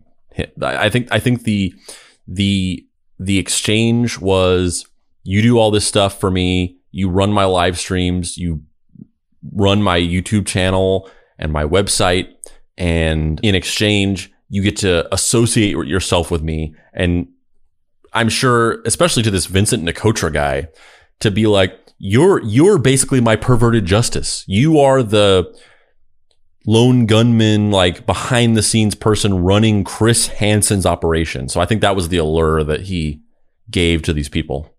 After the firing of Vincent, Hansen announced lawyer Mike Morse as joining his team to work on investigations. Whoa. Not only did Hansen ditch this racist, incompetent asshole, but he also leveled up his ability to investigate predators properly by working with a lawyer. Mike Morse, at the time of being hired, and still currently to this day, is embroiled in several different lawsuits featuring accusations of sexual assault from multiple women. Yep, Hansen hired a literal alleged predator to help him bust predators. And honestly, he's never really answered to this. This seems to be a weird elephant in the room, where, Mike Morse's whole stance is just that these are baseless claims. The same thing that every person who's accused of sexual assault says, which legally kind of holds water. It's like, you've made this accusation towards me. I roundly deny all these accusations, and until there's a charge, that's kind of the end of it. There are multiple women involved in this, and to have like dozens of women, and it's not as intense as like a Bill Cosby situation, but dozens of women that he's worked with that have said he's made inappropriate comments and advances and touched them in inappropriate ways and things. And the extreme irony of working with somebody like that on a show that's about busting predators aside, number one, it's so bizarre that it's never really been fully acknowledged or reconciled. And Chris Hansen has never just been like, he's never addressed it in any way. He's never been like, oh, this is my explanation for why I'm doing this. They've just sort of taken the approach of like, ignore that and never acknowledge it. Part of me is kind of surprised, though, that it's not the other way around. Like, part of me is surprised that, I mean, yeah, I know that Chris Hansen had an affair and everyone was like, oh, look, you're human too. But usually when people are drawn to that type of position in life, there's a deeper reason. You know what I mean? Like, yeah. I don't give a shit. I mean, I feel for Chris Hansen's wife and his kids. That sucks. But at the end of the day, life is messy. People have affairs. People cheat on each other. It fucking sucks. I'm not saying that it's like a great morally upstanding thing to do, but like, it's not something that should end your career. Adult cheating on your wife or your husband or whatever it's not good. I don't endorse it, but it's not a crime. It's not the worst thing a person can do in the world. Certainly not anywhere comparable to child predatorial behavior, like they were kind of comparing it to in those headlines. And it's a thing that a significant percentage of the U.S. population engages in it at one point or another. Yeah, because life is messy, and you're not always in a position where one door opens and one door is closing at the in the opportune time. Sometimes there's overlap. Whatever. I mean, I'm not defending anybody. Like, everybody, all these motherfuckers are adults. They can, do whatever they're gonna do. I guess that's what I'm getting at. Is it's just like everybody's consensual. Nobody's hurting anybody, aside from like the emotional side of not being true and honest. But also, like, at that point, then where do you draw the line? Like lying, like fucking doing drugs, like which drugs and how much, and let's just like, I just don't care about any of that. Like, just you do you, I'll do me, all right? Like, fucking, let's calm down. But the people that are typically drawn to positions where they get to be like, I see what you're doing, they typically have something inside of them that is, I don't know, that's not aligned, and that gets off on that because they subconsciously are excited about the fact that they get to show someone else up in a way that they would not want to be shown up. Yeah. It's why cops have so many control issues, and, straight Republicans from the South, they're like, well, homosexuals are going to burn in hell. And like every single one of them is, got a 19-year-old blonde dude on the side. That's how humanity works, right? Is there's always that, the thing you rail against the most is the thing that probably has something to do with you. Not always, but a lot of the time there's that component. And it's interesting to me that while Chris Hansen obviously is a very flawed and very shady person in some respects, that aspect of his character doesn't really appear to be there. Well, I mean, so far as we know, that's true. It's true. There could be things like that, but also, I mean, some of the things that we get into later kind of do get into that territory a little bit. We don't know anything outwardly that would point in the direction of he's got some skeletons in his closet of child predatory behavior that he's ever committed. Like, nothing like that exists. But some of the stuff that we get into later on with the way that he shamelessly exploits the horrible trauma of sexual assault survivors is close. It's pretty close to that. It is. Yeah, you're right. Despite his newfound freedom from Vincent and his new partner, people have mostly completely lost interest in the Onision investigation. Mostly because most of the people Hansen interviews on the show aren't actual victims of Onision, but rather random people with varying levels of tenuous connection to the story. At one point, he interviews Holly Hayes, who merely runs a Tumblr about Onision called OnisionHurtsPeople.tumblr.com. She doesn't know him or any alleged victims. She just hates him and runs a call-out Tumblr about him. During this interview, she seems high on drugs and later admits she was high on Xanax. The Onision investigation kind of fizzles out after that. In one last-ditch effort to resurrect his relevance in the case and get people interested and on his side again, he returned to an old tactic from his news days that has both rocketed him to massive fame as well as gotten him in deep trouble. Which would it be this time? Hansen and a camera crew flew to Washington State, went to Onision's house, and attempted to confront him. 911, what are you reporting? Hi, there's a person who's been stalking me online, and they just showed up to my house. Okay, and they're outside now? Yes, they're knocking on my door. Okay. And do you know if they have any weapons? They have a bunch of camera people, like they're YouTube stalkers. Okay. But no weapons seen? I didn't see any weapons. I just saw like 6 guys in my driveway, and one of them is knocking on my door. Okay, 1 second here. And the one that's knocking on your door, is he the main one that you said has been stalking you? Yes, he's a stalker. He's yelling things at me through the door right now. Okay, and do we know his name at all? It's Chris Hansen. He's still yelling things at me through the door. Greg, are you there? Kai? This would be a great opportunity for you guys to tell your side of the story here, talk about the controversy, the allegations. The allegations of grooming. That was probably the most surreal phone call of that 911 operator's life. This story is so messed up because it forces you to somehow take the side of somebody who, by all accounts, is likely a vile child predator. But just to assure you that there are literally no heroes in this story and nobody comes out looking in any way superior, because of the confrontation as well as Hansen's ongoing investigations, Onision attempted to sue him for slander. But the suit quietly died after Onision accidentally served the wrong Chris Hansen.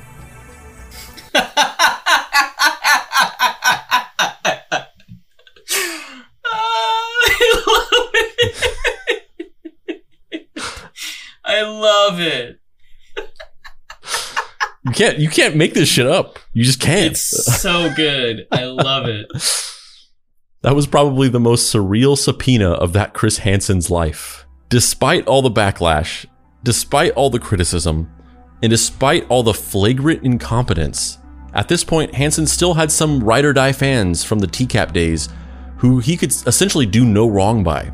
As mentioned before, the amazing humanitarian accomplishment that was putting 300 online child predators behind bars during the making of TCAP was almost enough of a karmic boost to make up for anything Hansen could ever do in the future. But only almost. The final shoe dropped for a lot of even Hansen's most diehard fans when Sarah, the woman who had been groomed by Onision and Kai at 14 years old, came forward and revealed that after her interview on Chris Hansen's show, she had told them about a laptop she owned that contained explicit pictures of Kai when he was still identifying as Laney, that had been sent to her when she was definitely still underage. The timestamps on the photos would prove it, and it could be hard evidence that would actually lead to prosecution. Hansen told Sarah to have the laptop shipped to Vincent, and Hansen would tap some of his FBI contacts to get it properly seized and examined by federal law enforcement. She shipped it off, assuming that fucking Chris Hansen knew what he was doing, and then heard nothing back for months. In January of 2020, journalist Steve Asarch posted on social media the story related to him by Sarah, that Hansen had asked for her to ship the laptop to Vincent, promising to hand it over to the FBI, only to find out months later that they hadn't touched the laptop at all, and furious and confused, asked them to ship it back to her. After this story goes out, Hansen spoke out to defend himself, claiming that he wanted to make sure he knew the proper chain of custody before sending the laptop to anyone at the FBI, in case sending it to the wrong person would somehow invalidate the evidence and make it inadmissible. However, in an ironic turn of events, the fact that Chris Hansen, a person that has been publicly campaigning for Onision to go to prison for nearly a year, who literally went to his house and stood outside harassing him, ever had possession of the laptop was considered tampering with evidence and made it completely inadmissible in court. Hansen's fuckery had certainly proved to be nothing but a distraction and largely unhelpful for the case in the past, but this was the first time that he had actively and arguably damaged the chances of the victim getting justice with his mere involvement. The TCAP community started to see Hansen differently, and he immediately started to lose supporters. His once rabid fanbase / attack dogs were turning against him. The quote-unquote Onision investigation was dead. But old dirty Chrissy Hansen still had one more ace up his sleeve. His name was Davi Vanity. So how are you feeling about Chris Hansen right now? Has he gone too far for you yet? Well, while he's fallen farther than you probably could have possibly ever imagined, he has so much farther to fall. From endorsing pyramid schemes to participating in the doxing of innocent people to actively obstructing justice. Find out the thrilling conclusion of this fall from grace next week on Case File Number 30, Chris Hansen, Episode 3. I'm Dave Baker. And I'm Andrew Price. This has been Deep Cuts. You can find me on the internet at heydavebaker.com, where you can purchase comics like Action Hospital, Fuck Off Squad, Vicky the Wonderful, a whole bunch of other stuff. Andrew, where can people find you on the internet? You can find me responding to a racist tirade by just simply saying, whoa. And you can also find me at dapricerights.com, where you can get my book, Deadbolt, AI, Private Eye.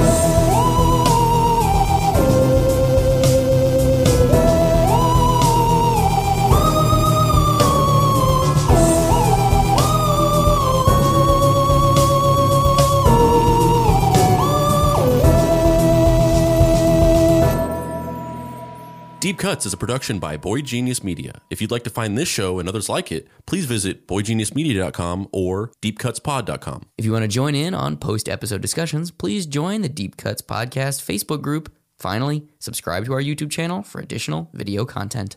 The incidental music for this episode was created by D. Catalano, whose music can be found at wekeepoddhours.bandcamp.com. And the Dead Boy Detectives, who...